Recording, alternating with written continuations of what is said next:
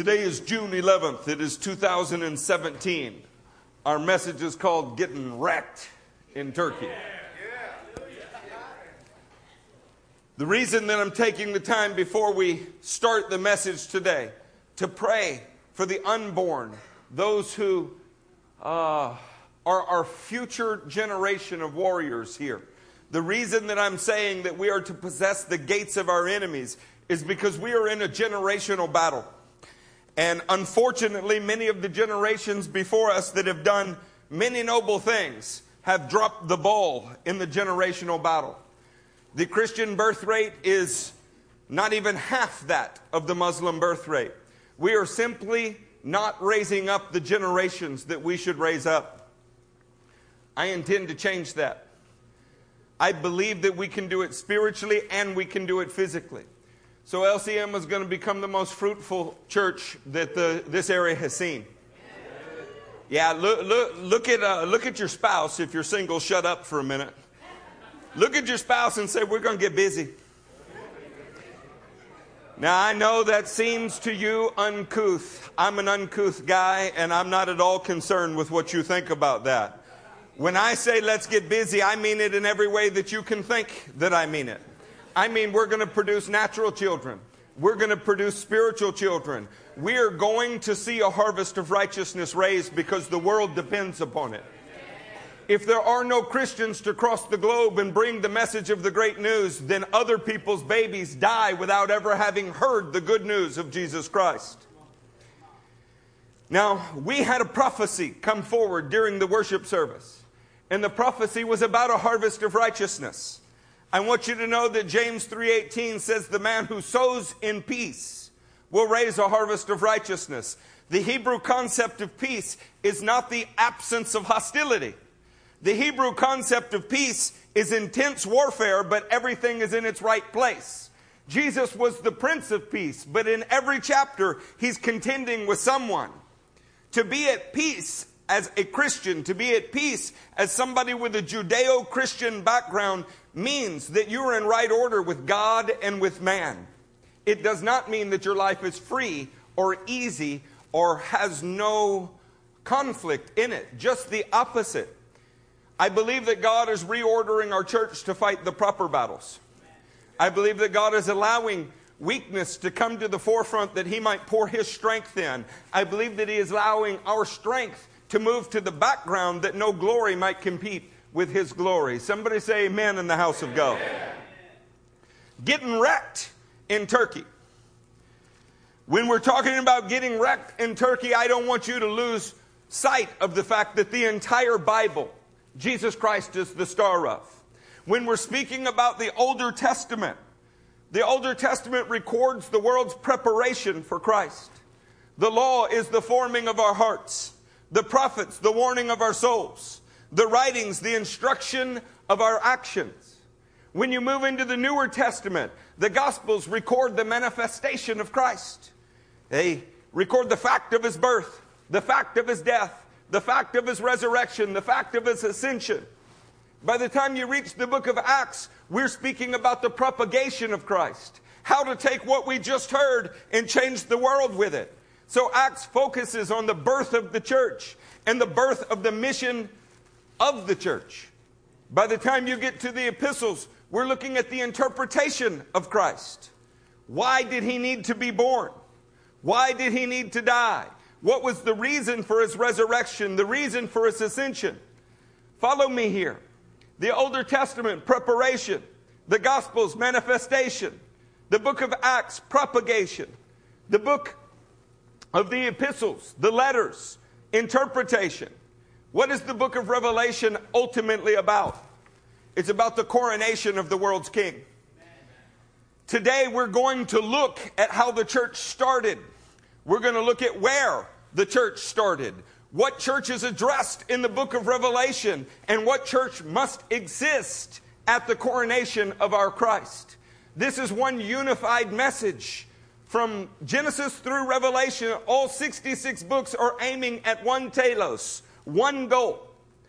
Now, when I say wrecked today, in English we would spell wrecked with a W. The word that I'm speaking of in Hebrew is the Strong's number 7386. It's a resh, a yod, and a pei. And it's transliterated R-E-Y-Q, Reyq'd. The reason that I'm bringing it up is because it appears in this verse. Let us go to Genesis 37 and verse 23. Say there when you were there.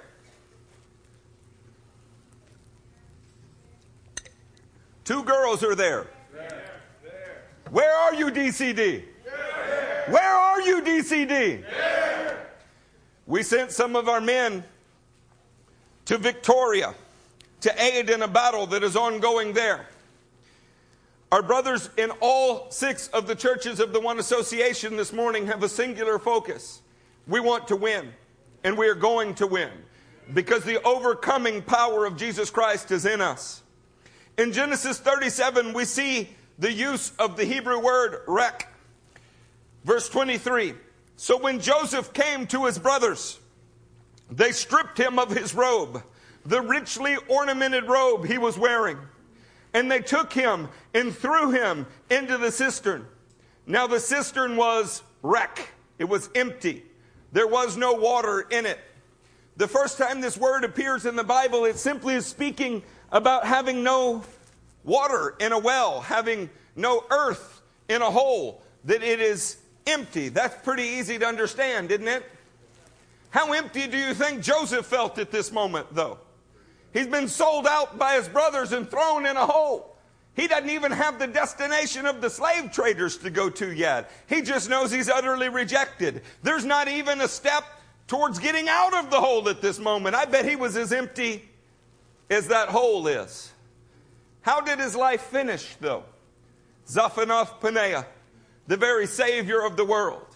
Here in the very first use of the word Reyq'd, we find an extraordinary truth that God likes to fill things that are empty. He likes to take the broken and raise them to great heights. He likes to take the contrite and make them conquerors. We serve a God that is the God of the underdog. He could have simply saved a Caesar, and the whole Roman Empire would have followed.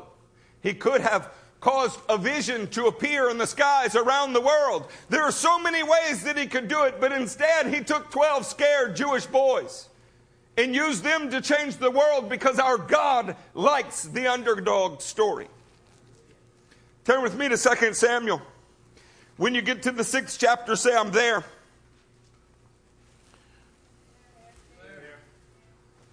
In the 6th chapter, slide your finger to the 18th verse. 17th verse.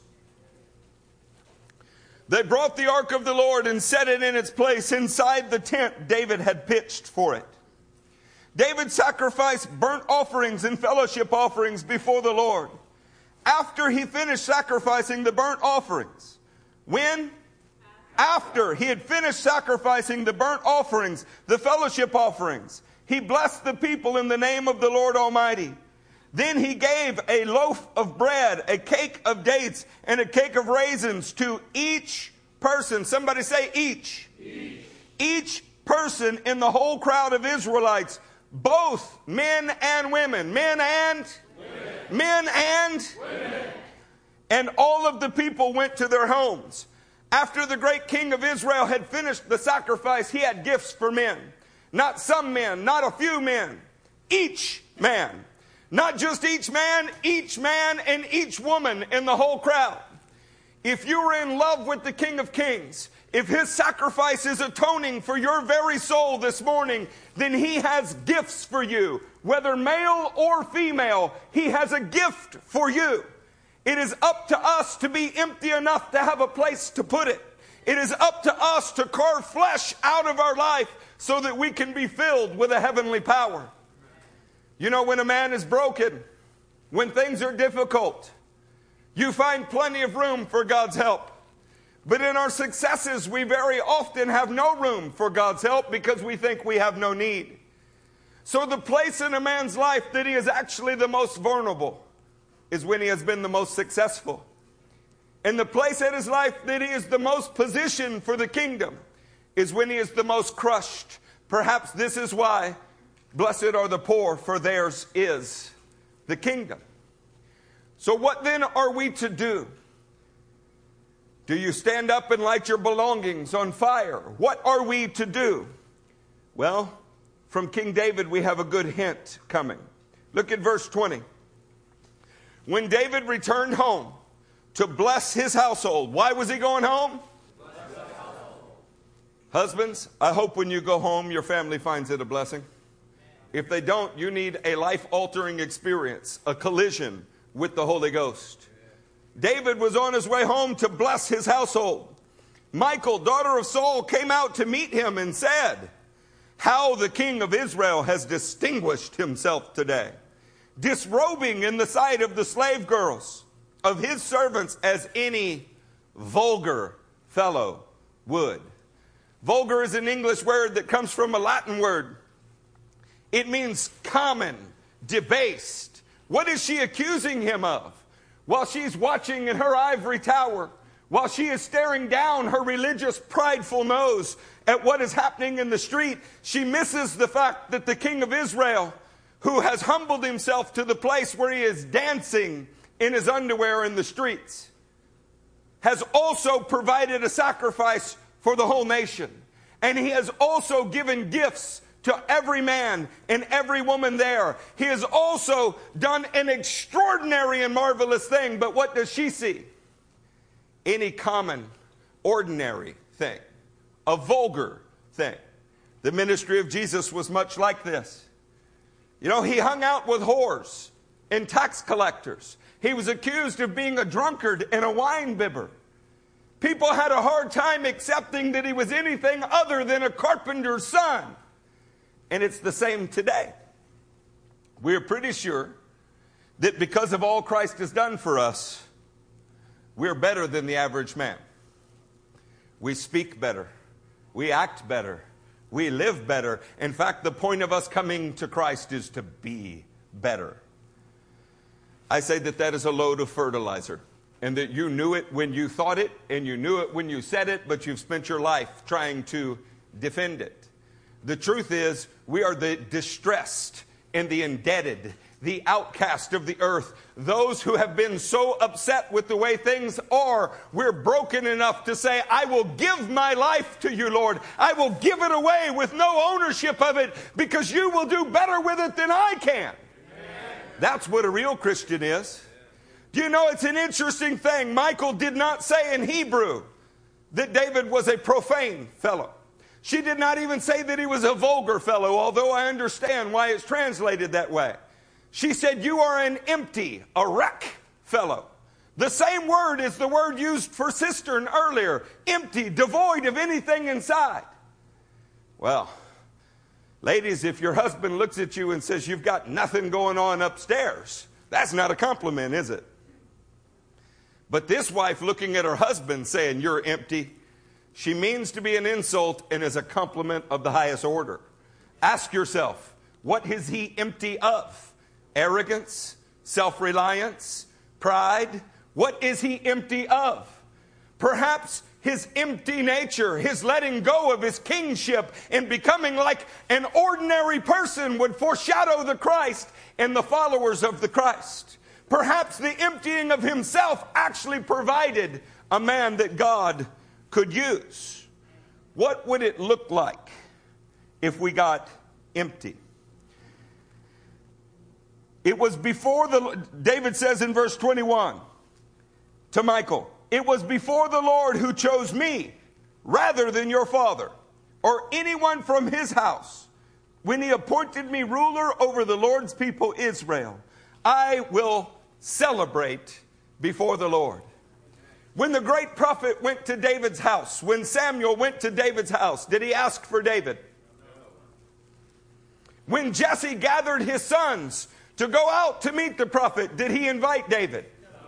Did David's brothers esteem him and want him to be in their number? You even find out that David's parents rejected him in Psalm 27.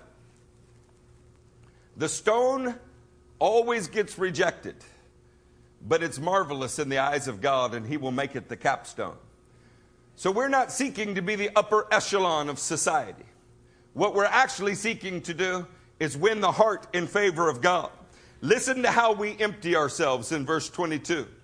I will become even more undignified than this. Somebody say even more. Even more. You know, the night that you got saved, the day that you got saved, what did it look like? Were you full of tears? Did you get on the ground? Did you want to tear your clothes and beat your chest? Many years after we're saved, after He's done so much more for us than just salvation, we walk into church with our Sunday best on. We're perfectly put together. No more tearing of the soul. No more rending of the garment. No more crying out for the heart of God. Because after all, we've done that. We've been there. And now we have the t-shirt and the mug that says we're a Christian. Maybe this emptying process is an ongoing process, a forever process. You know, Michael thought he was being obscene and common, but he was really being holy and uncommon. He was empty of concern for this world, religious pride, or rather pride of any kind, that fills our minds with our own thoughts rather than the thoughts of God, must be emptied out. How often in a day do you stop to consider whether you served God in the last hour? Wow, isn't that a revealing thought? That it can be 12 o'clock, it's lunchtime, and you've given no thought to what you've done with the breath that God has given you between waking and now. Who owns those breaths? Who owns your life? See, we're to be completely empty from the moment that we come into Him, because the price of admission into the kingdom was everything that you have. Have you spent all the rest of the time trying to gain back that which you gave away? And if you do, might you lose the very thing you sought to save? You know, it's an extraordinary thing in the Bible. Michael receives a curse that is beyond most curses. Sometimes a curse seems to be a spiritual thing that kind of floats on someone. Other times it's the consequence of an action. This one is the loss of a blessing. Watch this. There are 7 women in the Bible that cannot have children. 7 that are named. 7's a number that God likes. It's an interesting number. Sarai, or Sarah, the wife of Abraham, she's barren. Says so in Genesis 11:30. Rebekah, the wife of Isaac, in Genesis 25:21, she is also barren. Rachel, the wife of Jacob, in Genesis 29:31, barren. Do you notice that the founding fathers of our faith all married barren women? Why do you think that is? Did they have a sign around their neck that said barren? Or is it the righteous that have trouble having children? See, there's no have you ever wondered, hey, why is it that person who is addicted to drugs, that person who doesn't want their child, conceives so easily? And you have to fight so hard because your child is dangerous to the enemy. That's why. Because they're a threat. They're like an arrow in the hands of a warrior.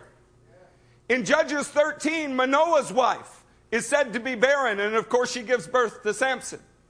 Hannah in 1 Samuel 1:5, barren.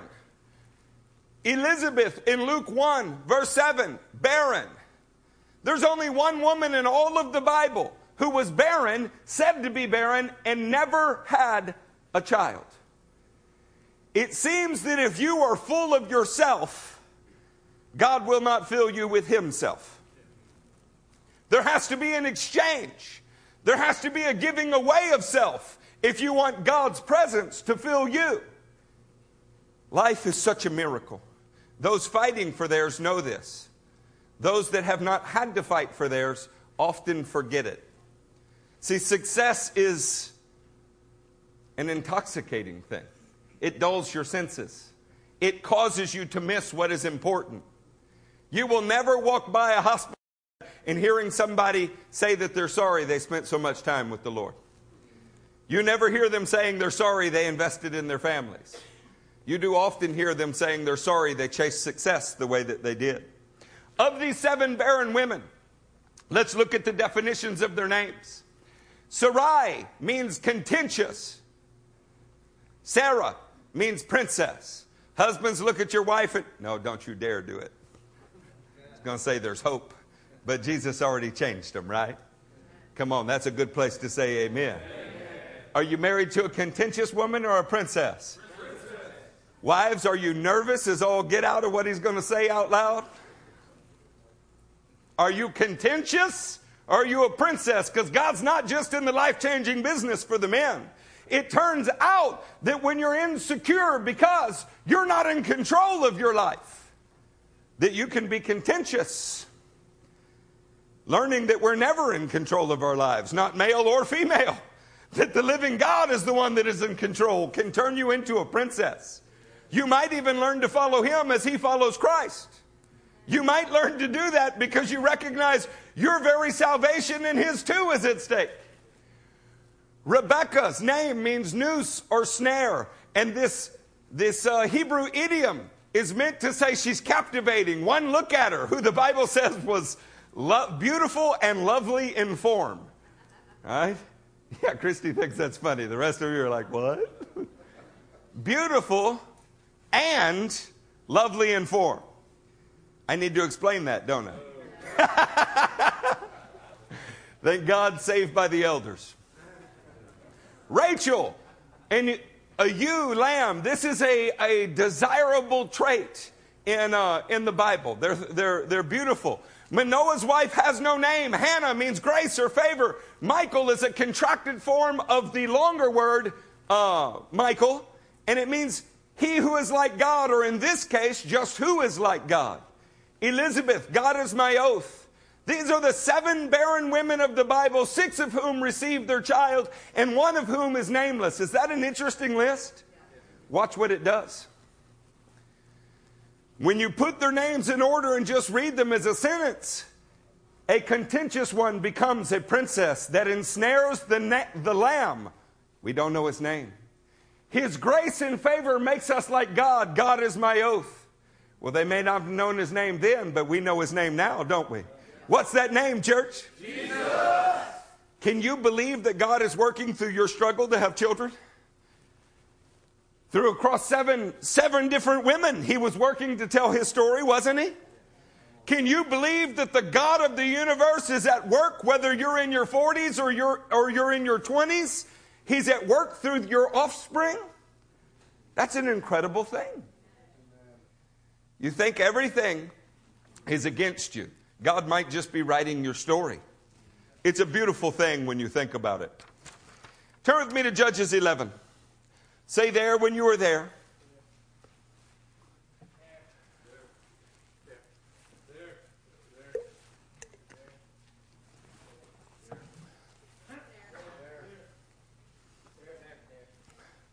Man, that's like popcorn going off.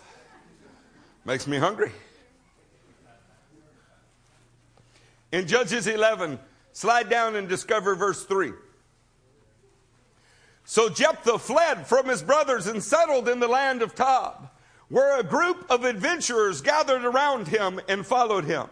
Jephthah was the son of a prostitute. He was driven away by his brothers. They didn't want this illegitimate son to share in their inheritance. He was also a great warrior. So God provided a great war. And his brothers needed his help. Jephthah had around him a group of adventurers. And Jephthah and his small group of adventurers accomplished something that all the rest of the tribes of Israel couldn't do together. They went and delivered a death blow to the enemy. They struck him with a right hand and a left hand until he no longer was able to rise. Then, of course, the rest of Israel forgot about Jephthah. You know, the word adventurer is Reyq'd. It's an empty man. A man without fear. A man without concern for the things of this world. A man who is not driven by what his neighbors think of him. A man who is not concerned about the outcome because the Lord has already said what the outcome is. Merging the concepts of empty men and emptying yourself of worldly concern. We want to turn our attention towards the fruitful bride. It turns out that those 7 women that we spoke about earlier show up throughout the Bible in various ways. How many churches are there in the book of Revelation? 7. And they're the bride of Christ. Somebody has to be willing to fight for the bride of Christ. Somebody has to be empty enough of their own life and their own concern to fight for God's priorities and God's concerns. As men in this church, we are learning to be the most loving husbands the world has ever seen. Look at your girl and say, hey. Oh, that wasn't good. Man, some of you especially, some of you got no game. How are we going to be fruitful if you got no game? Praise God for the eternal contract, right?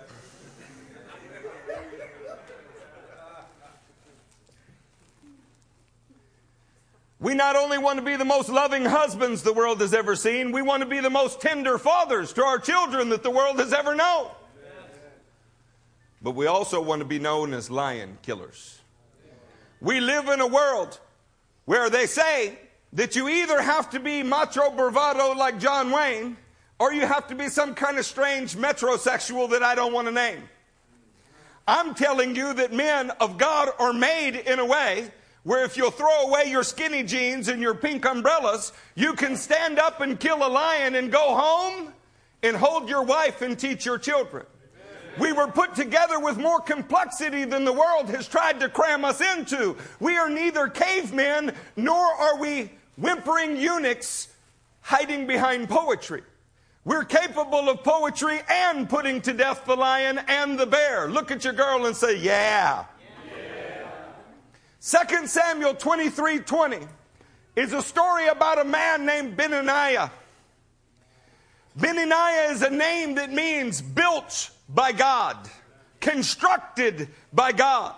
Benaniah is the son of Jehoiada. In 1 Chronicles 27:5, Jehoiada is a priest.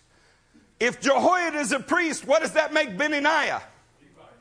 He's a Levite. He's supposed to be a priest. You know, one of the most shocking things to people is I'm out in the world outside these 4 walls, and we get to talking like guys do, you know, and guys are terrible. They size each other up all of the time. They're like, in the first few minutes after giving each other's name, what do guys always ask? What do you do for a living? You know, you want my shoe size too? What's behind that question? What do you do for a living? Look at him and say, well, I'm not making much of a living at it, but I'm a pastor. You're kidding me. You're a pastor? Is it like a motorcycle club or, you know, what's going on, you know? I said, no, I'm a pastor. You have to imagine that Benaniah was something like that because he wasn't wearing a clerical collar.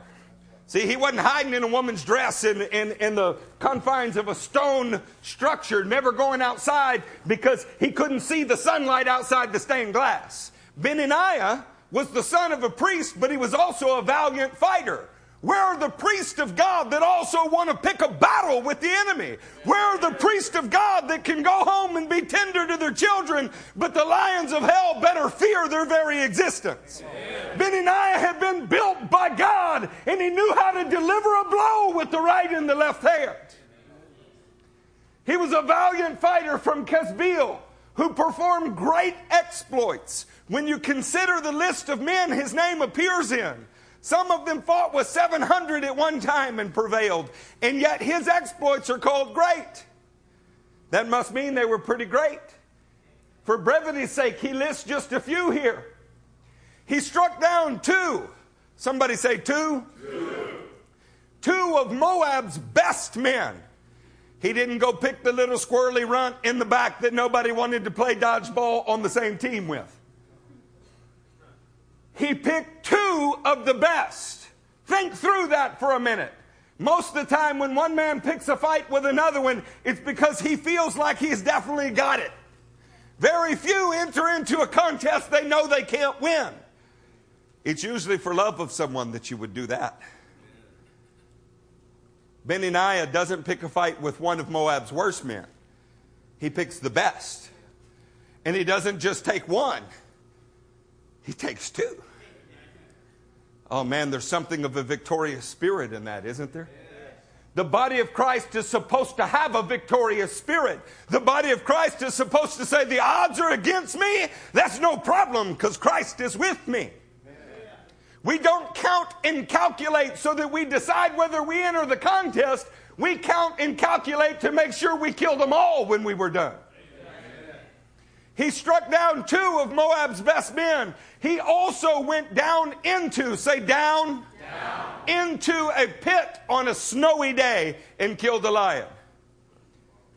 Will you serve the Lord if the sun is not shining? You know, it's such a crazy thing. We were talking about this weekend. If the lion is in the pit, why doesn't Benaiah just stroll on by?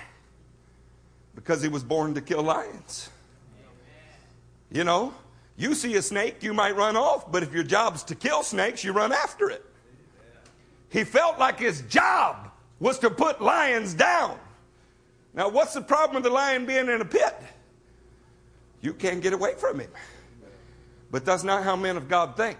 You don't look at that lion and say, if I go down there, I'll be vulnerable. I can't get away from it. You go down there and you say, because Christ is with me, he can't get away from me. That lion, he might run faster, but not in a hole in the ground. He might be bigger, but that just means I can stand on his dead body to get out of this hole when I'm done.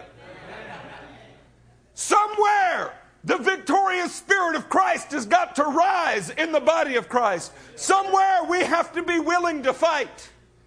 There are so many things that men aren't willing to fight for, and I get it. Apathy set in. You might fight for your lazy boy chair and the remote control, but when it comes to fighting to be the primary influence in your child's life, you know, I got to work.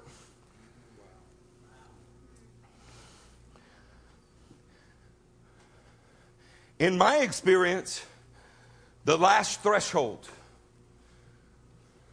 the place where the most docile will have their little claws come out, is they will fight for their bride. I haven't gotten there yet, but I'm trying to move you to a place where you realize Jesus Christ wants you to fight for his bride. He needs you to fight for his bride because you're his body on earth. And I just got to tell you, if I come back from Turkey and found out 6 men beat up my wife in the parking lot, I'm not just looking for those 6 men. I'm looking for every one of you that knew that it happened and did nothing to stop it. What do you think Jesus Christ will be looking at the separation of the sheep and the goats when he returns? It's going to take men who are built by God, who are empty of the world and filled with the fire of God to fight for the bride of Christ in the days to come. They will be the kind of men who don't care about the odds, the climate, or the adversities because they are priestly warriors.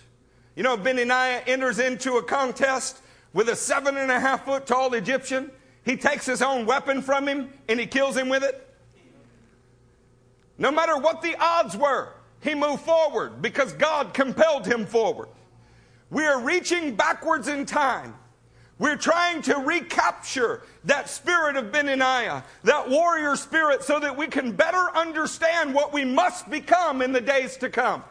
Somehow or another, the ideal Christian model in this new millennia is a pastor with a effeminate voice, a big white smile, very successful, and a lip-wristed handshake.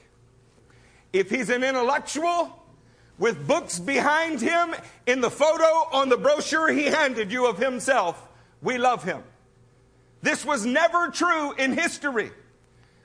Jesus was a carpenter's son with calluses on his hands. He was mistaken as common, not scholarly. He picked not one scholar among his followers in his lifetime, not one. I love education. But our education has outpaced our obedience, and that's a problem.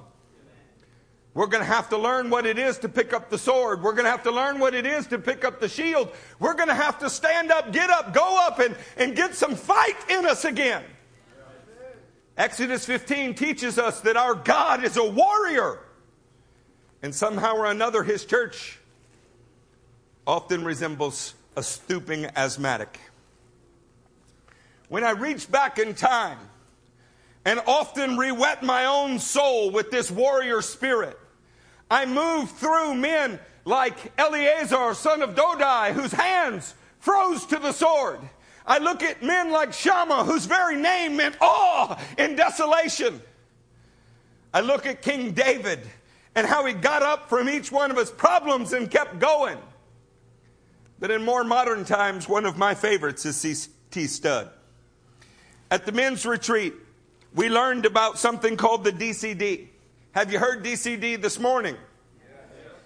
Is there anybody in the room that does not know what that quite means yet? I love that all the female hands went up. It just so happens that I have in front of me C.T. Studd's own writings about what DCD means. There was a soldier that he calls a British Tommy, and he had a quality that not everybody had. When soldiers were going over the wall and it was 50-1 that they would never return, and 100-1 that if they returned, they would return maimed, Tommy always went over the wall.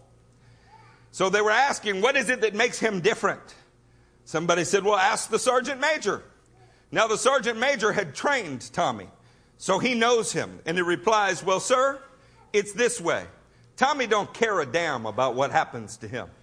As long as he does his duty by his own arm with the king, his country, his regiment, and himself. Yes, that's it. That's the very thing. The only way to describe it. He don't care a damn what happens to him as long as he pleases his king and country. That's it. That's what we need. That's what we must have. A DCD attitude that says, I don't give a damn about myself as long as Jesus Christ is glorified. Yes? Which makes the greater demand of its soldiers? The British Empire or the king of the eternal empire? For which one should we have more dedication? For which one should there be more valor? For which one should there be more determination? Now, I can feel the bristles in here. Say, Eric, you often push things too far. They said the same thing about C.T. Studd. They had a serious problem with his use of the word damn. This is his response. You see, a man is either DCD or he's not DCD. The very term declares he doesn't care anything about anything other than the glory of Jesus Christ. It's plain, therefore, that those that are in the anti-DCD camp, they do care for something other than the glory of Jesus Christ. Probably their own reputation. At least you know where you stand. DCDs don't care a damn for anything except the glory of Jesus Christ. They may die, their reputation may rot and stink, as long as they do it in the service of their king. Somebody say DCD. DCD. Besides, the Lord Jesus did use these terribly vulgar words. Just the very words, too, that the naughty people of our time use. The devil, hell, blood, and yes, the word damn. Didn't the Lord talk freely about the devil in hell? Didn't he say, he that believeth not shall be damned? Are you, Mr. and Miss Christian, suggesting that we please the devil by ceasing to talk about the blood because to their shame, some people use the word wrongly? And didn't the Lord say, whosoever shall be ashamed of me, hear this, and my words, of him shall the Son of Man be ashamed? Because men use money wrongly. Am I not to use money rightly? Because men gamble over horses.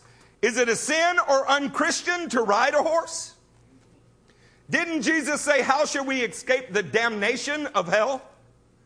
And what about the Holy Ghost in Paul, who wished himself could be damned if others thereby could be saved, and who prayed for the damnation of all or any who should preach a gospel other than that of Christ, or who wrote to the Corinthians that drastic finishing touch?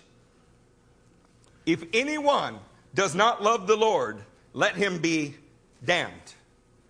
Is that shocking to you? Are we not in our Bibles enough? For the learned and saintly Bishop Lightfoot has told us the word anathema, let them be damned, cursed, was the strongest curse word known among the ancients, written in your Bible. And yet our Lord and his apostles did not scruple to use it. I have no scruples myself, said Studd, in using this word aright. But I decided that if I ever become an apostate to Christ, like those out there, I will at least be consistent and change the words in my Bible to rectify my supposed sin and the sin of my Lord when he used the words damn and damnation. In my apostate condition, I will begin by crossing out those obnoxious words Jesus used, altering them in the following ways. He that believeth not shall be spliff-located. How shall ye escape the spiff-location of hell? I will greatly prefer the words of our Lord himself used. For I aspire not to be his teacher, but his would-be follower. Next time you hit your hand with a hammer, say, God, spiff-locate it!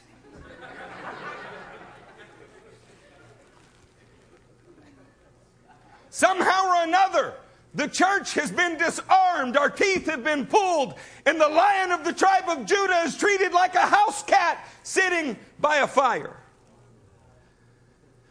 C.T. Studd was a rich man, and he divested himself of wealth to evangelize Africa. He died in a tent on the African plains. The man gave away millions of dollars in the 1880s and made himself a pauper in a single day, which in my mind makes him a prince of heaven.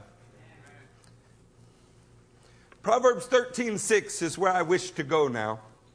And I pray that you'll come with me, because we're about to turn our sights on Asia Minor or Turkey.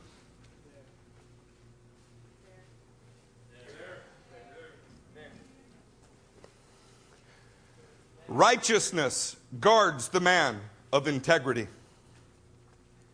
but wickedness overthrows the sinner. I love that verse. It's so straightforward. Righteousness will be your guard, not people's opinions. Righteousness. If the whole world calls C.T. Studd filthy for his use of the word damn, if they say he's brutish or barbaric, but he is righteous in Christ because he has the approval of God for what he does and not what he does not do, then I say that guards him. But wickedness overthrows the sinner. It's strange that the man who would never use a word like damn also would never go into a foreign land and teach about Jesus. He cares so much about what people think that he dare not go among the unbelievers to share what he supposedly thinks. Verse 7 is becoming, for me, an important verse. Buddy returned from Peru with this instruction, and it was so good. One man pretends to be rich, yet has nothing. Another pretends to be poor, yet has great wealth.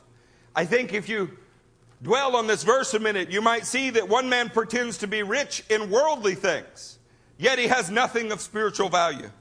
Another pretends to be poor in worldly things, yet he has great wealth in the spiritual realm. How cool is that? But it gets better. A man's riches may ransom his life. What do you think that means? Well, if you get kidnapped in Turkey or in Matamoros and you're a very wealthy man, maybe you can trade your wealth for your life.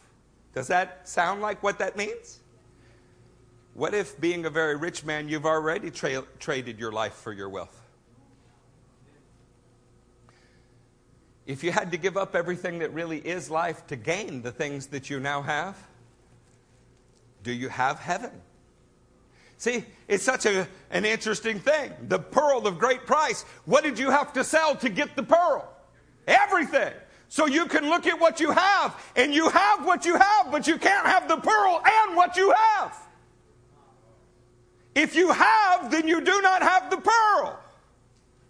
Of course, if you're empty, then you might be holding on to the pearl.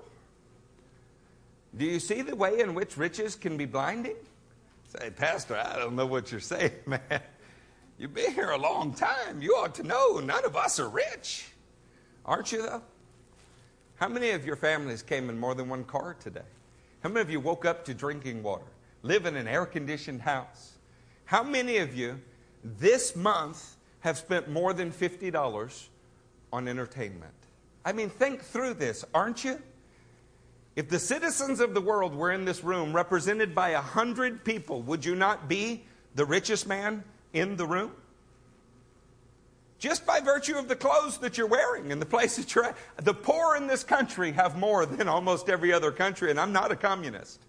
That's a great idea until you run out of everybody else's money. And the government's the last place I would want to entrust anything. But we are supposed to use everything that we have for the glory of God. So you make those promises. Lord, if you give me this house, man, I'll use it for your glory. But you lied. You hadn't used it for his glory but one day in 300. Do you have things, or do those things have you? Lord, everything I have is yours. Can I borrow your car today? Or should I just ask the Lord to borrow it? Do you see how we do this? We trick ourselves constantly. No, I gave my life away. I've lost my life for Christ. Really? Let me borrow your watch. Well, that was my grandfather's watch. So is it your grandfather's or is it Jesus? No, it's mine. It's on my wrist. Then why can't I have it? Because it's mine. How can it be yours and be Jesus?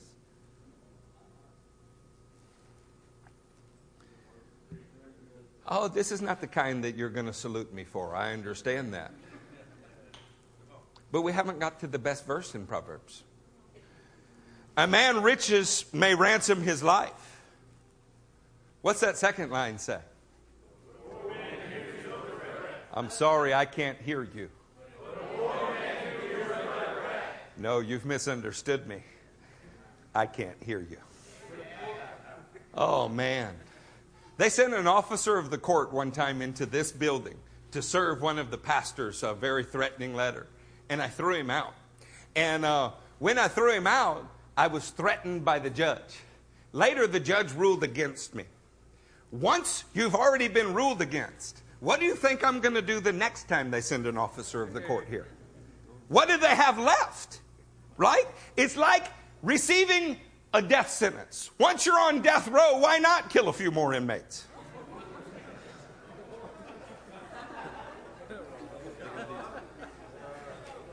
You know why they put TVs in jail?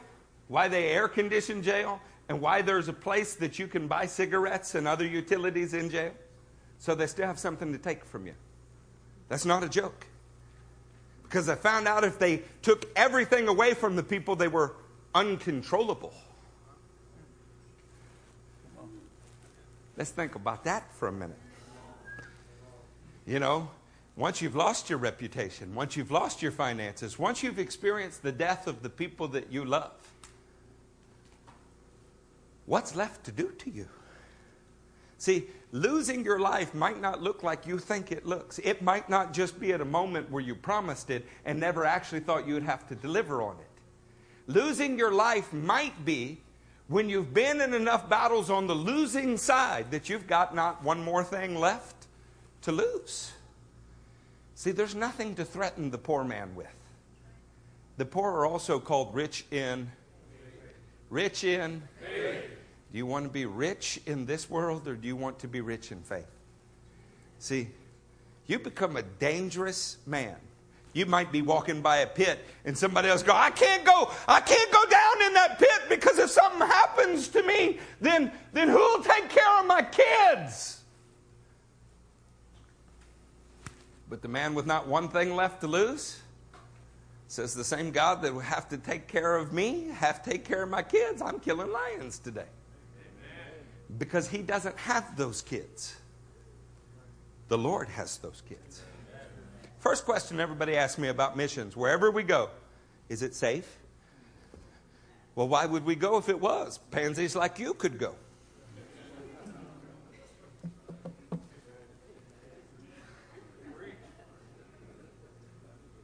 okay? Are there good roads to where you're at? I want to respond with, I bet your baptismals are heated, aren't they? Do you get that special Fruit of the Loom with lace at the top?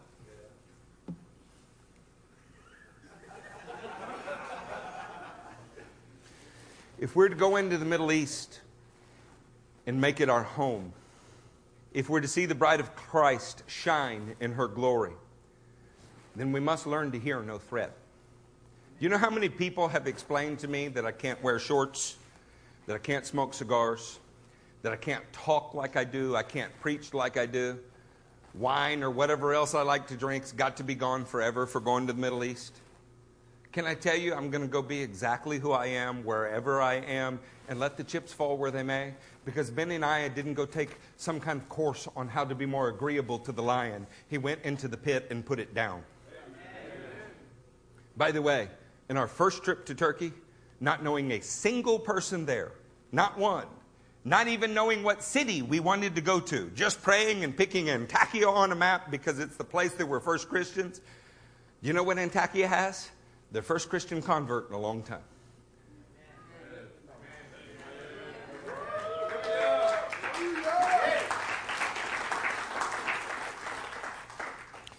We must not love our lives so much as to shrink back from death. We're going to have to actually be the DCD, not just read about it. I want to show you a map. It's the places that we're currently working in the world regularly. Everywhere you see a push pin, the dollars that you have put in that box are going. Every place that you see a push pin. But more than that, we don't put push pins in places that we don't personally visit more than once in a year. If we're not there more than once in a year and we're not sending money regularly, there's no push pin. These are the places that this little garage church is affecting on a monthly basis. And I'm proud as could possibly be of that. If we kept what we gave away, each pastor would live in his very own fine home, and we would have the same kind of cars that the other pastors have, and it would be an indictment on Christ. We would rather live together and drive old things that Bosch has to fix every week to keep them going, but keep changing the world for Jesus. Here lately, there's a particular push pin that's been occupying our mind. Let's go to that next map. When you see these 7 little crosses on the left-hand side of your screen, the reason the right-hand side is stretched way over there is that's the city of Gaziantep in the far right corner. That's where we wrote those Christian songs about Muslims being saved. As far as we know, the first spirit-filled worship song written in 100 years there. On the left side of the screen is the west side of Turkey. We wanted you to see how far where we're going is from where we've been. We're going to start in the west. We're going to move to the east and to the north by the Black Sea, right up in the corner by Georgia, because we want to survey the entire country because we intend on 80 million Muslims getting saved. Amen. Now, while you're looking at this, you're looking at where this is. I want to read to you something, okay? You just stay staring at the screen. I will not lie to you. Revelation 1 in verse 4. John, to the 7 churches in the province of Asia. You may not have known it, but the 7 churches that he's addressing are on your screen right now. That's the province of Asia. They're not in Africa. They're not in North America. They're not in Canada. No Salvation Army jokes today. But the Salvation Army could beat the Canadian Army on a good day. To the 7 churches in the province of Asia, grace and peace to you from him who is and who was and is to come, and from the 7 spirits before his throne. How many spirits? 7. How many churches? 7. Do you think something of God, some piece of God, some part of God's heart is wrapped up in each one of his churches? Yeah. It better be. It's his bride. Look at your girl and say, you got a piece of my heart, baby. You know what she's thinking right now? I got the whole thing. You just don't know it. Revelation 1:11, which said, write on a scroll what you see and send it to the 7 churches, to Ephesus, Smyrna, Pergamum, Thyatira, Sardis, Philadelphia, Laodicea. All 7 of those churches are on that screen. You know, the churches that were written to in the book of Revelation, 100% of them are in Turkey. Revelation 1:20. The mystery of the 7 stars that you saw in my right hand and of the 7 golden lampstands is this. The 7 stars are the angels of the 7 churches, and the 7 lampstands are the 7 churches. Let's take our next slide. Here, what you're seeing is a trade route. Goes between the churches. They were put in an order for a reason. All 7 of the churches mentioned are in Turkey, and what's amazing is the churches that aren't mentioned. The book of Revelation does not mention the church at Jerusalem, or the church at Rome, or the church at Corinth, or the church in Galatia, or the church at Philippi, or Thessalonica, or so many others. Doesn't that make you want to know why? Man, if this is not the lion in the pit on a snowy day in our time, I don't know what is. Have you noticed that people always feel called to missions like in Hawaii? Oh, you know where I really feel called? I feel called to the French Alps. I bet you do. Bet you do. The same reason that when you go on mission trips, they end in a shopping day, maybe a little spa day at the end. Because after all, you need your vacation too, right? Can I tell you that no missionary anywhere in history ever lived or acted like that? They wouldn't have been considered a missionary. Now you can't get churches to go. A man named Richard Rogers that loves me and I love him. We've supported him for years. He was just pulling out his hair if he had any. Because when the gang violence got so bad, the cartel got so bad in Mexico, churches were canceling so often that he couldn't keep his building projects going. I mean, literally, they send the money but wouldn't come. And the problem is he needed them to build the roofs. He needed them to do those things. He said, what do I tell them? I said, tell them there's a small spirit-filled church that'll send the women to do the work that the men won't do in those churches. He said, I can't do that. I said, then you can't run your business. You can't run your ministry. It's not going to work. It doesn't exist today. They built a multi-million-dollar facility in Mexico to affect the people of Mexico and then decided it was too dangerous. And they no longer go. I have to drive past that $1 million facility that I can no longer stay in because it's boarded up in case they ever decide to go back. And we sleep on the dirt in the subdivisions that we're trying to minister to. But I wouldn't be robbed of that pleasure for all of the gold that they possess in their coffers. When you think about these churches in the book of Revelation, and you recognize that they're in Turkey today, it becomes an interesting thing. The churches mentioned are in an order. They're an ancient trade route. It begins at the harbor city of Ephesus. I want to show you their modern equivalents. Let's go to the next slide. Here, we have a more zoomed in version. And instead of saying Smyrna, for instance, it says Izmir on the map. But maybe that wording's a little small for you, but you can download these. They'll be on our website. Ephesus is Seleuc. Smyrna is Izmir. Pergamum is Bergama. Thyatira, Akhisar. Sardis, Salihai. You can see these. These are real places. In fact, you're not going to like this. The ruins of the churches are often still there. Did you hear the word ruins? That's because not in one of these places today is there a significant Christian population. Do you mean to tell me that the mighty churches of the book of Revelation, to whom Jesus personally wrote letters to, are all Muslim today? Yeah. Every single one of them. I don't know how much that bothers you. It kills me. Each has a unique history stretching into antiquity. The culture, the history, even the geography has a bearing that addresses the content of the great revelation that was given to John. In other words, if he wrote to a city, what he wrote to them had some bearing on their previous history. Even their geography is often being considered in the letter. It's like he knew them personally. I'd like to go through each of those 7 with you, but that's the subject of another sermon. For now, let's consider their relative dates of founding. That's our next slide. Ephesus, about 1200 BC. Ephesus was about 1200 BC.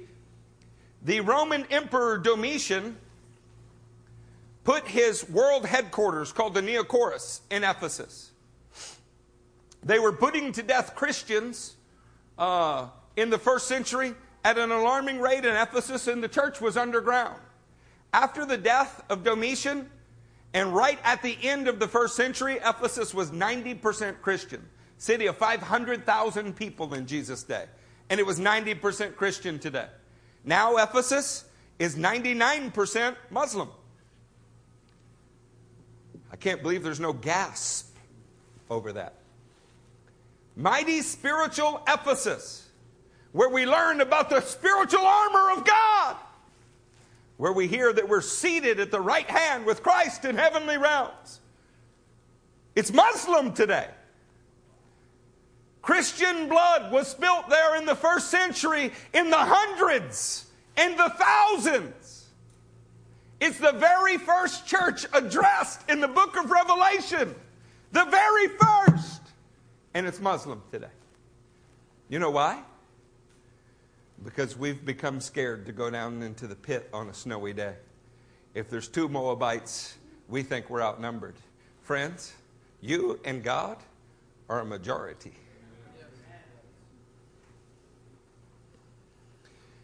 When you think along the lines of 1200, 1500, how far apart are those 2 numbers? Somebody in here help a poor pastor out. 300 years. So it's not possible that they were named in conjunction with each other, is it? 300 years apart? Would somebody please ask George Washington what I ought to name my child? You can't. Why not? Because he'd been gone for 300 years.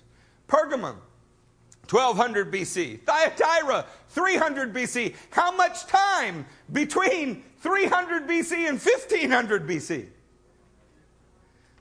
You'll see my point now. Let's go to the next slide.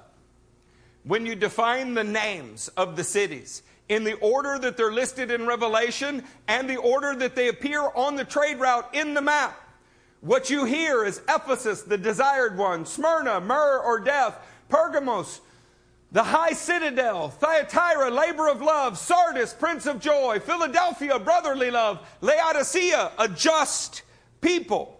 When you see that and you are thinking on that, the desired one's death in the high citadel was a labor of love by the Prince of Joy so that he could teach brotherly love to a just people. How does our God do this? Over hundreds of years with pagan foundings, wars were fought over these cities. One of them died and came back to life as a city. Another experienced a conquering like a thief in the night. Another had a giant earthquake, and they had pillars in their houses to correct their problems. It is an incredible story. How much did God invest in that so that he could own it? How much did he invest when he said he holds them in his hand? How much has the church world gleaned from reading the letters that were first and foremost, if to no other place, first and foremost, were written to these churches, and those churches do not exist today? Am I the only one in here that finds that appalling? Something of the DCD ought to be boiling inside you that says we can go and we can convert the unconvertible. We can go and not back down from threat, and we will take captives right out of the mouths of lions. While you're reflecting on the beauty of this interwoven historical pattern, consider these 2 verses. Revelation 1:11 I read earlier. Write on a scroll what you see and send it to the 7 churches: Ephesus, Smyrna, Pergamum, Thyatira, Sardis, Philadelphia, and Laodicea. He orders them in the same order they appear on the map. He orders them in the trade route of the day. When you arrived in the harbor, you made your circuit and arrived back at the harbor. He names them, and they are real physical locations that today are completely dominated by the darkness of Islam. So who is he addressing in Revelation 19? Turn with me to Revelation 19:6.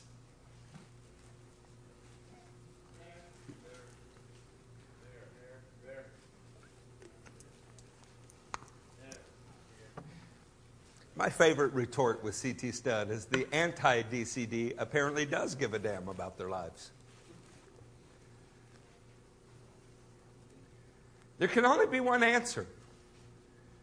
We're hiding and protecting rather than daring our all, rather than risking our all. We're sitting back in self-indulgence rather than rescuing the lost. You know, the gates of hell are supposed to be on the defense against you. And instead, we hide in our churches and hope he doesn't bite us. Revelation 19:6. Then I heard what sounded like a great multitude, like the roar of rushing waters, like loud peals of thunder and shouting, Hallelujah! For the Lord God Almighty reigns. Let us rejoice and be glad and give him glory.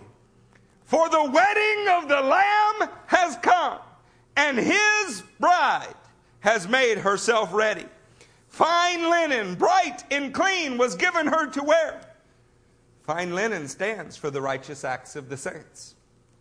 Now ask yourself something. Who is the bride of Christ? Some would say Israel. Some would say the church. It's time for a second question while you're contemplating the first. Who was this letter written to? What is the Peshat? What is the plain language of the text? He names 7 specific churches. Does it bother you that there's almost no Christian witness left and the powerhouse churches of the first century have become Islamic centers today? I agree that the bride of Christ is Jew and Gentile, that it's one new entity. But can we really allow the eradication of all 7 churches named in the text? Wow. Is that sobering? You should write a book called What Happened While I Was Drinking My Latte.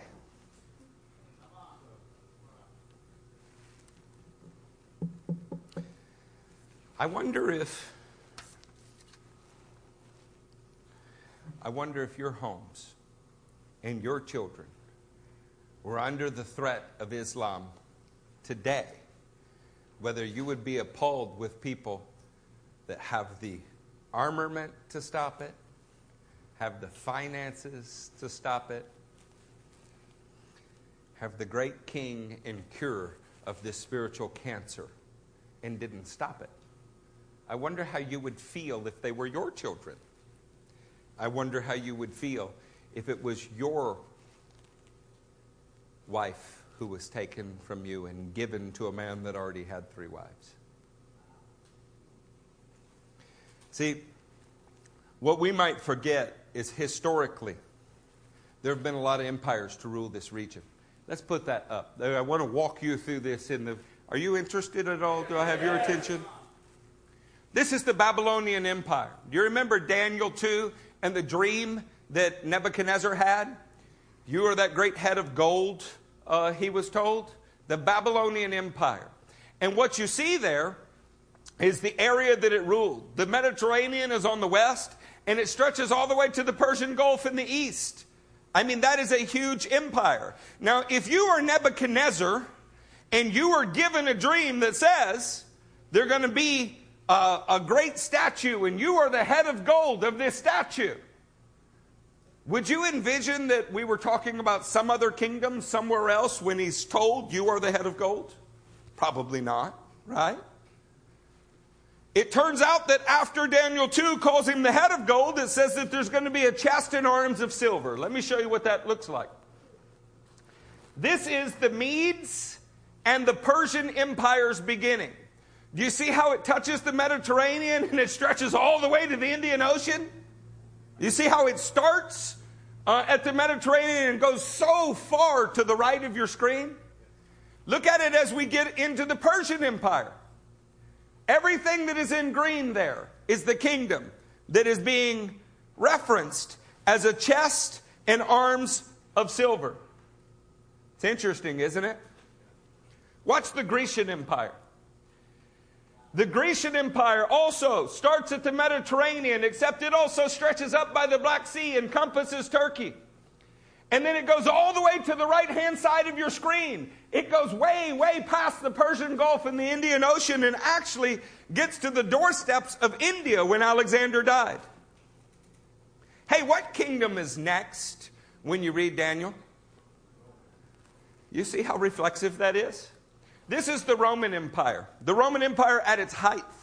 The Roman Empire does rule Israel, that's true. And it stretches way westward in the north part of Africa and way western into Europe, where most of us are from. You know where it doesn't stretch to at all? It never gets anywhere close to Babylon. Who was the dream given to? Does that present an interesting riddle for you? If I don't have your attention now, let me just walk through this with you just a little bit, okay? We have a head of gold, right? We have a chest of silver and arms of silver. We have a belly and thighs of bronze. And then we have legs of iron that split into two, feet of iron and clay. You've probably heard many times in many Bible conferences, most of them you've heard, taught by me, that said that there's a fourth empire that would be split into two, and we often saw that as the Roman Empire, an eastern and western half. How many of you are familiar with that? Okay, now speak out loud in church. Say, yes, Pastor. Yes, Pastor. I'm having to re-examine some of that for a lot of reasons. While it ruled Israel, it never ruled Babylon. Not at any time. For most of its history, it never got within 500 miles of Babylon. What's more so is, think of our statue. The eastern and the western hemisphere. You know, they only coexisted for about 140 years. So for most of history, that statue was like this. I started to wonder if there was another alternative. Now, I obviously can't teach all of this today, but I want to suggest the reasons Turkey are important to me. Is that okay with you? Let's take our next slide. This is the Islamic Caliphate in about the year 900. Do you see how it's taken over all of northern Africa, all of Israel, stretched all the way up to the Black Sea, over to the Caspian Sea, down to the Persian Gulf, and all the way to India? Do you see how it ruled exactly the same areas as Babylon, Medo-Persia, and Greece? It also splits into two legs, a Sunni and a Shia branch. It also seems to have died. You know where it died, by the way? About 100 years ago, a man named Ataturk, the father of the Turkish people, decided to abolish the caliphate and adopt a secular government in Turkey. And when he did that, it shattered the iron grip of Islamic rule on all of the nations. I'm not suggesting he's a good guy. He also murdered lots and lots of Christians. You know, just last month, there was a referendum in Turkey. A referendum where a man named Erdogan ran on a platform that's going to keep him in power till 2028. And do you know what he promised the people? That he would revive the Ottoman Empire and that Turkey would lead it. The place where the church was first addressed, first powerful, first loved, first told about patient endurance, now does not exist. But the Islamic Caliphate is trying to reestablish itself in Turkey.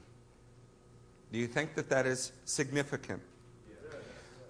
You could read in Daniel 7 about the lion, the leopard, and the bear, and you might see a similar story. You could read Revelation 17 and find a similar story. But let me put it in much more simple terms. Could we put 1 John 2, 22 through 23 on the screen?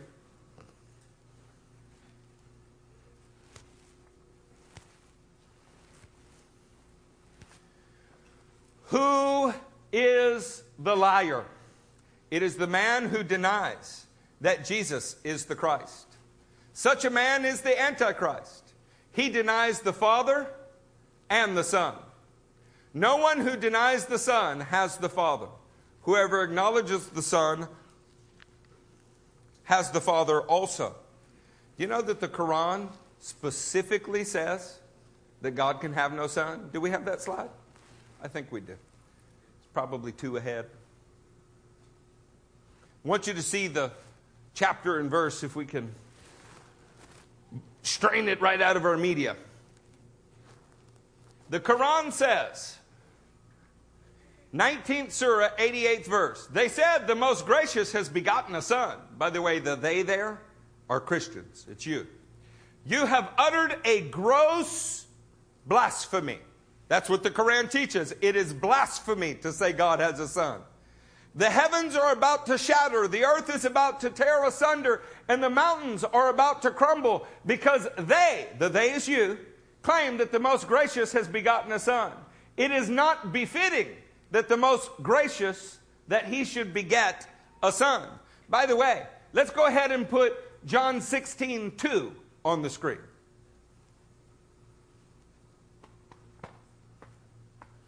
They will put you out of the synagogue. Surely that happened in the first century. Of course, not a lot of that going on right now. In fact, the time is coming when anyone who kills you will think he is offering a service to God. What is the one people group on the planet right now that think they're doing God a favor by killing you? I wonder why there aren't more missionaries to this area of the world. Could it be that we are staring at the very spirit of the Antichrist in the geographical region that Gog and Magog are? Could it be that we are staring at Daniel 11's king of the north wanting to invade Israel from the north?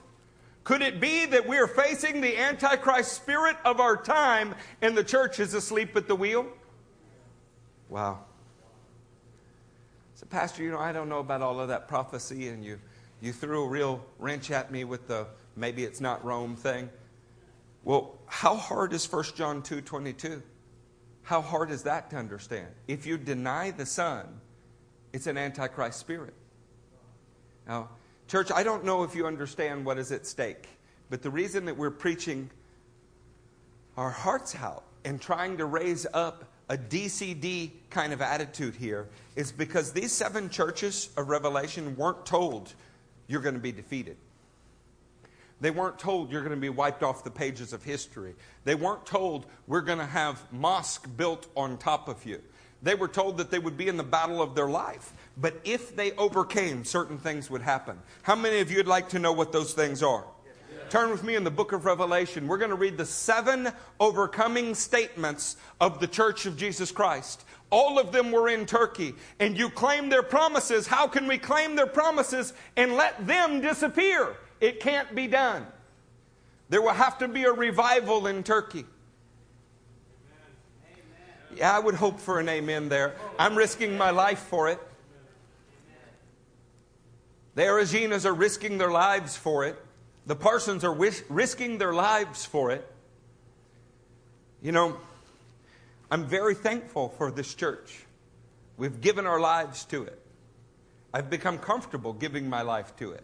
It's a whole other thing to go somewhere else and go down into the pit on a snowy day. But when do you ever get to decide you've done enough? Nothing could be better for you in the kingdom than to get a chance to start over every now and then. To take an honest and hard look at what you've accumulated and why. I'm not just talking about money. I'm talking about accolades. I'm talking about so many things that you didn't have when you got born again, and now you have and you're scared to lose. Consider, you prophesy and it's the first week you're born again. Nobody expects you to know anything, so if you get it wrong, it's no big deal. You prophesy now and you misspeak a word. You've been a Christian 20 years. You're supposed to know better. How embarrassing. See how you gained something that you're now worried about losing? See, that kind of stuff can accumulate in your life till you really become just kind of paralyzed by your pleasures. Rather watch Netflix. Rather do anything else. I mean, after all, you've kind of been there and done that. You know what that produces? Generations that lose whole continents. Islam is rising all over the world. And while I hate Islam, I have learned to love Muslims. It's surprising to me because I had a little problem with that in the late 90s. And the Lord's been fixing my heart for a long, long time about this. And I started to see something. It actually, now we'll really offend the rest. It actually started to remind me of the Roman Catholic areas that I grew up in. I started to see, wow, the organization is as wicked as the day is long. After all, nobody in their right mind leaves their children to be babysit by that church. But the people themselves, you know, it's just all they've ever known. They didn't know there was an alternative. I showed up in Lafayette, Louisiana, and met people from first grade all the way through college, had never been to a non-Catholic institution. Not in school, not religiously. They didn't know there was a Reformation. And when they started getting Spirit-filled and miracles started happening, man, did I fall in love with them. Well, I had a very negative view when I got there until people started to change around me, and I realized we're all exactly the same. And we need the life. Well, guess what happened to me in Antakya, in Gaziantep, in Kilis? I saw people that have just never heard the truth. In a city with 1.3 million people, we walked around for 3 days and could not find anybody who had ever met a Christian. They could tell us what a Christian was, at least what they thought it was, like you can tell me what a unicorn is. But they'd never seen one. They took us to churches that were no longer churches. Mosques have been built over the top of them.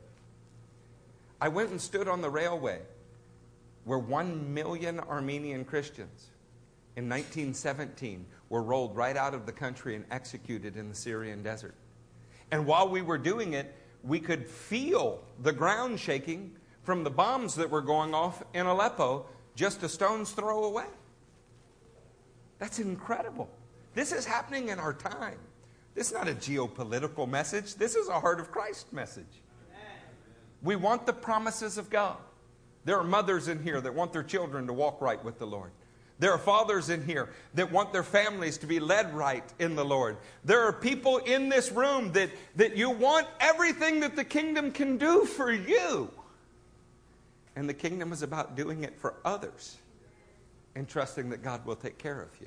That's an incredible thing, that you can actually be being poured into to your own detriment. As you're in the book of Revelation, are you there? Yes. Let me just draw on one analogy from my time in Israel. The Jordan River starts at Mount Hermon. It has 3 tributaries, and it runs north and south. It goes the entire length of Israel. It flows into the Sea of Galilee. The Sea of Galilee is not a sea at all. It's a great lake. It's fresh water, which is good because I don't like sharks at all. The Jordan that flows in the north end of the Sea of Galilee also flows out the south end.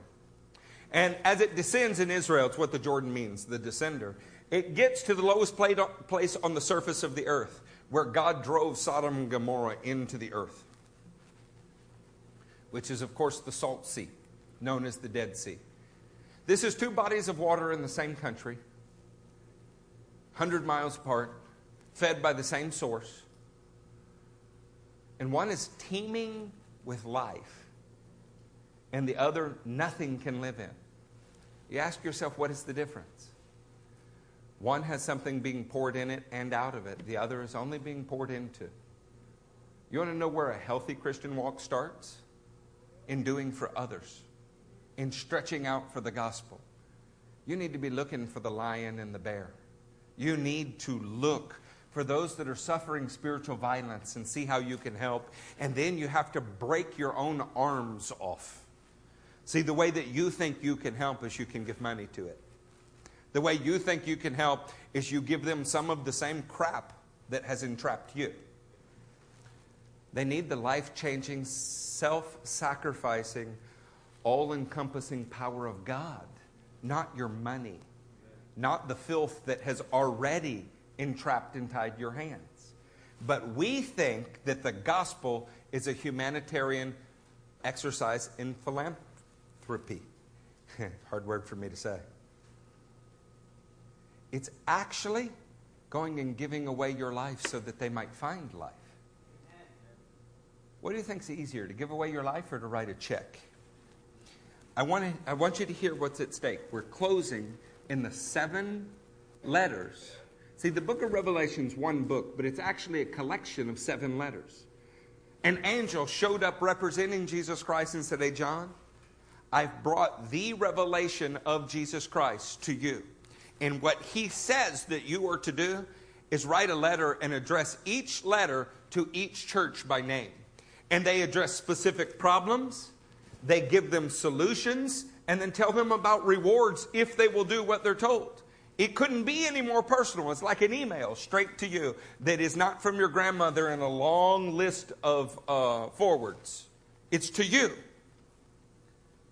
And these churches do not exist today, but they will again. Are you ready? Yes. Revelation 2:7. He who has an ear, let him hear what the Spirit says to the churches. Do you hear that the Lord is saying something to one church, but expecting all the churches to hear? Yes. To him who overcomes, I will give the right to eat from the tree of life, which is in the paradise of God. Who gets to eat from the tree of life? Overcomes what? If it's not the Antichrist spirit of our time, I don't know what it would be you would have to overcome. Overcome your sleepiness to get up and make it to the donut shop before church? Overcome what? What gives you the right to eat from the tree of life, that you face down the devil of your day for the glory of Jesus Christ? This is the first thing said to the first church. A promise to the overcomer. And yet today we're told, if you bow your head, if you close your eyes, if you fill out a decision card, then you are good to go. Of course, Jesus Christ, writing a letter personally to a church, says you're going to have to overcome. It's almost as if you would be attacking hell and hell would be fighting back. And you would have to overcome if you wanted to eat from the tree of life. What are you overcoming? Is it overcoming you? How can you be sure you have the tree of life if you don't have the lying, killing spirit of an overcomer in you? Oh, therein lies why we don't want to be tested, isn't it? We're scared we might fail the test. Can I tell you, as a man leading a congregation, I often fail the test, but he never does. I often fail the test. And you know what he does? He lets me repeat it and he fills me. The more broken I am, the more stronger I become. My falling is my rising. My humiliation is my exaltation, and my exaltation is my humiliation. The harder you beat me into the ground, the more he picks me up. But you don't get that if you don't even try. You don't get that if you don't go to war. Oh man. Ought to be nobody more miserable than a Christian with no devil to attack. How about the church at Smyrna? Look at verse 11. By the way, we show up in Smyrna right after Istanbul. That's as far as our itinerary has gotten. And you know the Christian that we saw get born again in Antakya? We're like, how are we going to get him to Izmir? Let's figure out how we can fly him. Let's do that. Others said maybe we should go there first. I mean, it would make sense. And doesn't that make sense? Yet we felt the Lord leading us in a different direction. We all agreed. We contacted him last week. Do you know what's happened since we were last there? His entire family's moved hundreds of miles away from Antakya to Izmir.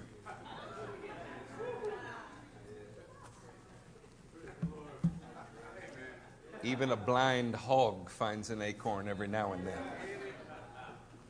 He who has an ear, let him hear what the Spirit says to the churches. He who overcomes will not be hurt at all by the second death. Do you mean that, by the way, Smyrna means death. Do you mean to tell me that they would need constant encouragement, that when you face death, you're not going to die a second time. You can't be hurt. The worst they can do to you is kill you, so don't you even hear their threats. They have no threat on you. You are poor in this world, but will be rich in the next. Amen. Oh, that they could say that about us. We're going to have to bring something of that there. You know why? Because they did it for us in the first century, or the gospel never would have gotten to you. See, we have to reach backward to yesterday's warrior and find out what we must become. Because yesterday is not here now. But that warrior spirit must be there then.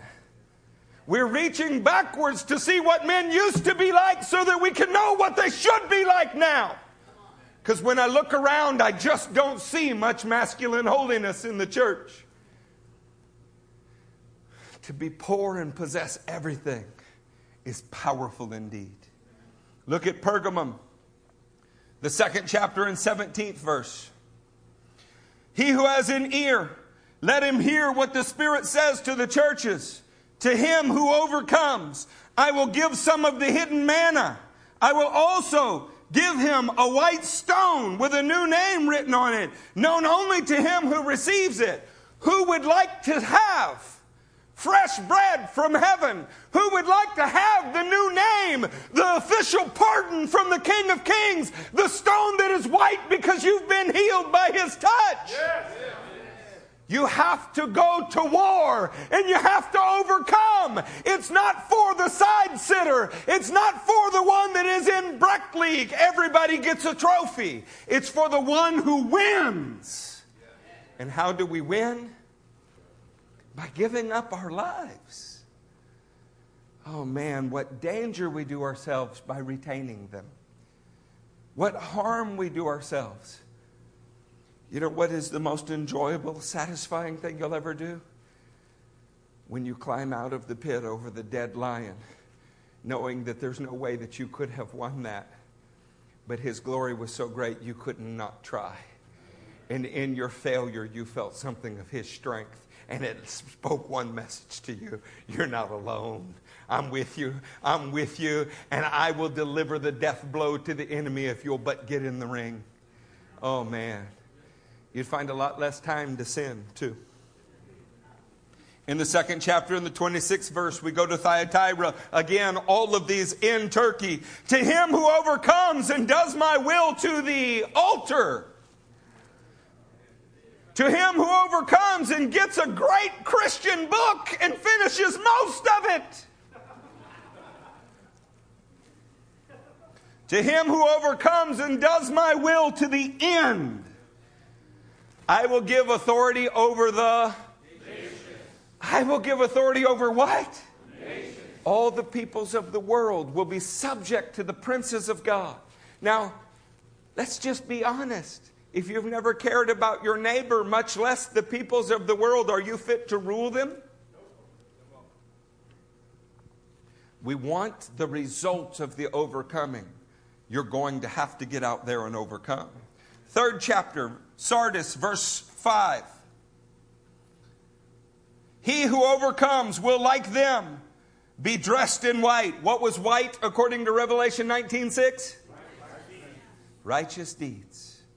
When you overcome, you, like them, those that have gone before us, the warriors of yesteryear, will be dressed in white. I will never blot out his name from the book of life, but will acknowledge his name before my Father and his angels. He who has an ear, let him hear. Listen, the promise of the overcomer was that he would clothe you in himself. The promise of the overcomer is you could eat manna from heaven. The promise of the overcomer is you could eat of the tree of life, but you had to get in the ring and try. What battle do you need to pick today? What do you have to do to put to death the lion of apathy? What do you have to do to put to death the bear of complacency? What do you have to do to kill the giant of hidden sin in your life? What do you have to do? Because the only way you win is if you get in the pit on the snowy day. The only way that you win. And you enter the pit knowing you don't have what it takes, but He does. This is what it means to be in Christ. The end of you and beginning of Him. Say it, the end of me, and beginning of Him. That's what it means to be in Christ. Is there too much you in there? Oh, are you in the ivory high tower looking down on the rest of us for our carnal ways? You know what? I am terribly carnal. I'm working to cut it right out of my life. But it's a whole lot easier to accept your suggestion if you claim to be a lemon tree and I see a lemon on you.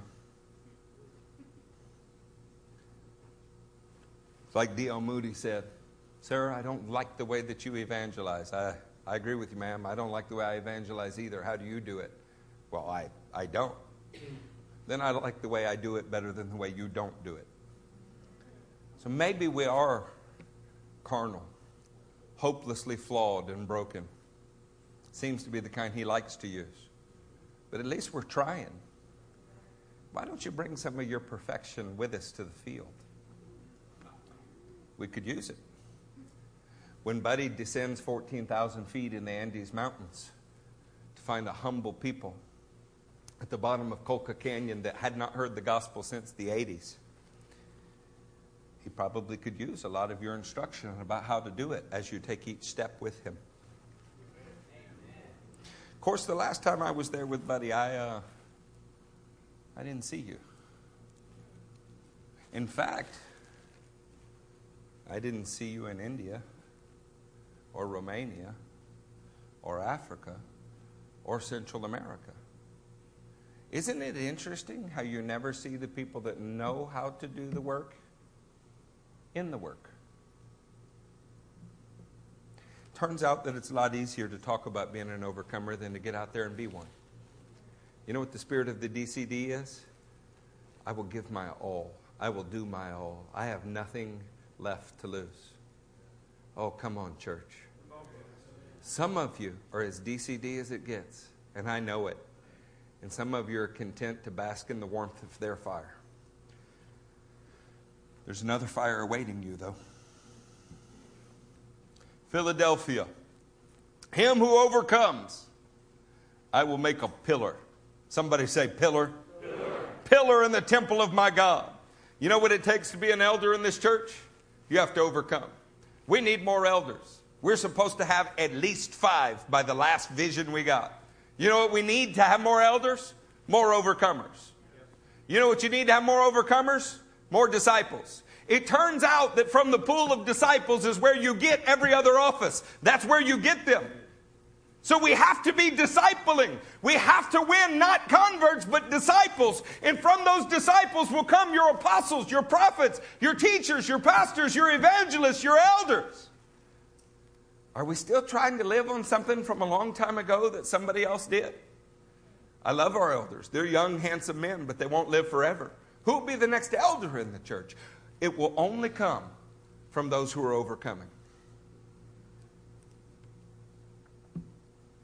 To him who overcomes, I will make a pillar in the temple of my God. Never again will he leave it. I will write on him the name of my God and the name of the city of my God, the new Jerusalem, which is coming down out of heaven from my God. I will also write on him my new name, to be inscribed by the finger of God with your function and your purpose and his. To be placed as a support in the house of God and never risk falling out of it. And how do you get there? You have to overcome. You can't overcome if you've never entered the battle. We're asking you to enter the battle. The 7th church, Laodicea. This is where we make our end today. Because if I reading to you about 7 churches that were told to overcome and do not exist today, but they overcame in their day, I have to ask you, where do they come from again? If they must exist when Christ returns, if they must be there and they are not there now, do you understand what's at stake? They must be there and they're not there now. You're going to hear a pastor today on record somewhere saying Jesus Christ could return at any minute. To what? The churches that he said would exist don't exist.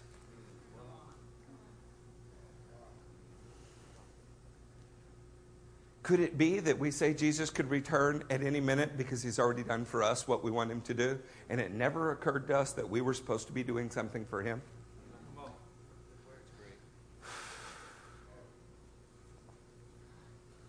To him who overcomes, I will give the right to sit with me. Who's the me there? Who wants to sit with Jesus? Who wants to sit with Jesus? The right to sit with Jesus on his throne, just as he overcame and sat down with his Father on his throne. If you want to be seated on heavenly thrones, it comes from entering the battle, you dying and allowing him to win through you. You won't die there if you're not dying here now. You won't give up your life there if you can't give it up now. So I'm asking you, Christian, what stands in your way? Man, when you think about it and something stands in the way, do you know what the Bible word is for what stands in your way of overcoming? An idol. It's an idol. If you don't go into the pit because you might lose your job, then your job's idolatrous. If you don't go into the pit because you're worried about your children, then God gave you a child that you've now exalted above your God. Don't believe me? Read Genesis 22 and John 3:16. He either has all of your life or effectively has none of your life, because whatever portion he doesn't have is where you live. The only way to enter the kingdom is to lose your life for it. That is what is overcoming. We overcome the world through trusting Jesus in every area at all times. This is what 1 John says. Oh man, do we have work to do? It's not even reasonable to expect a church this size to win Turkey. But it wasn't reasonable to think Benaniah would kill that lion. Not reasonable to see a little guy take on a 7-foot Egyptian, take a spear from him and kill him, but he did it. It's not reasonable to take on 2 of Moab's best and win, but he did it. And by the way, if he was a good little priest sitting with his clerical collar somewhere, playing in his girly little robe, the world would have loved him. They'd have loved him because he'd have been just like them. He'd have fit all of the norms. God picks people who will not fit into a norm. But you better learn to take your nonconformist attitude and turn it on the world and not turn it on the kingdom. Oh, come on, church. Is there not any holy indignation in here? Not any holy rebellion that says, I won't be crammed into a Starbucks life. I'm going into the pit on a snowy day. This church is not growing lollipops. We are growing resurrected soldiers. What we are doing is not trying to make better men. We're taking dead men and teaching them how to live and give life to the world. That's what we're after and nothing less. Amen. Could you stand to your feet?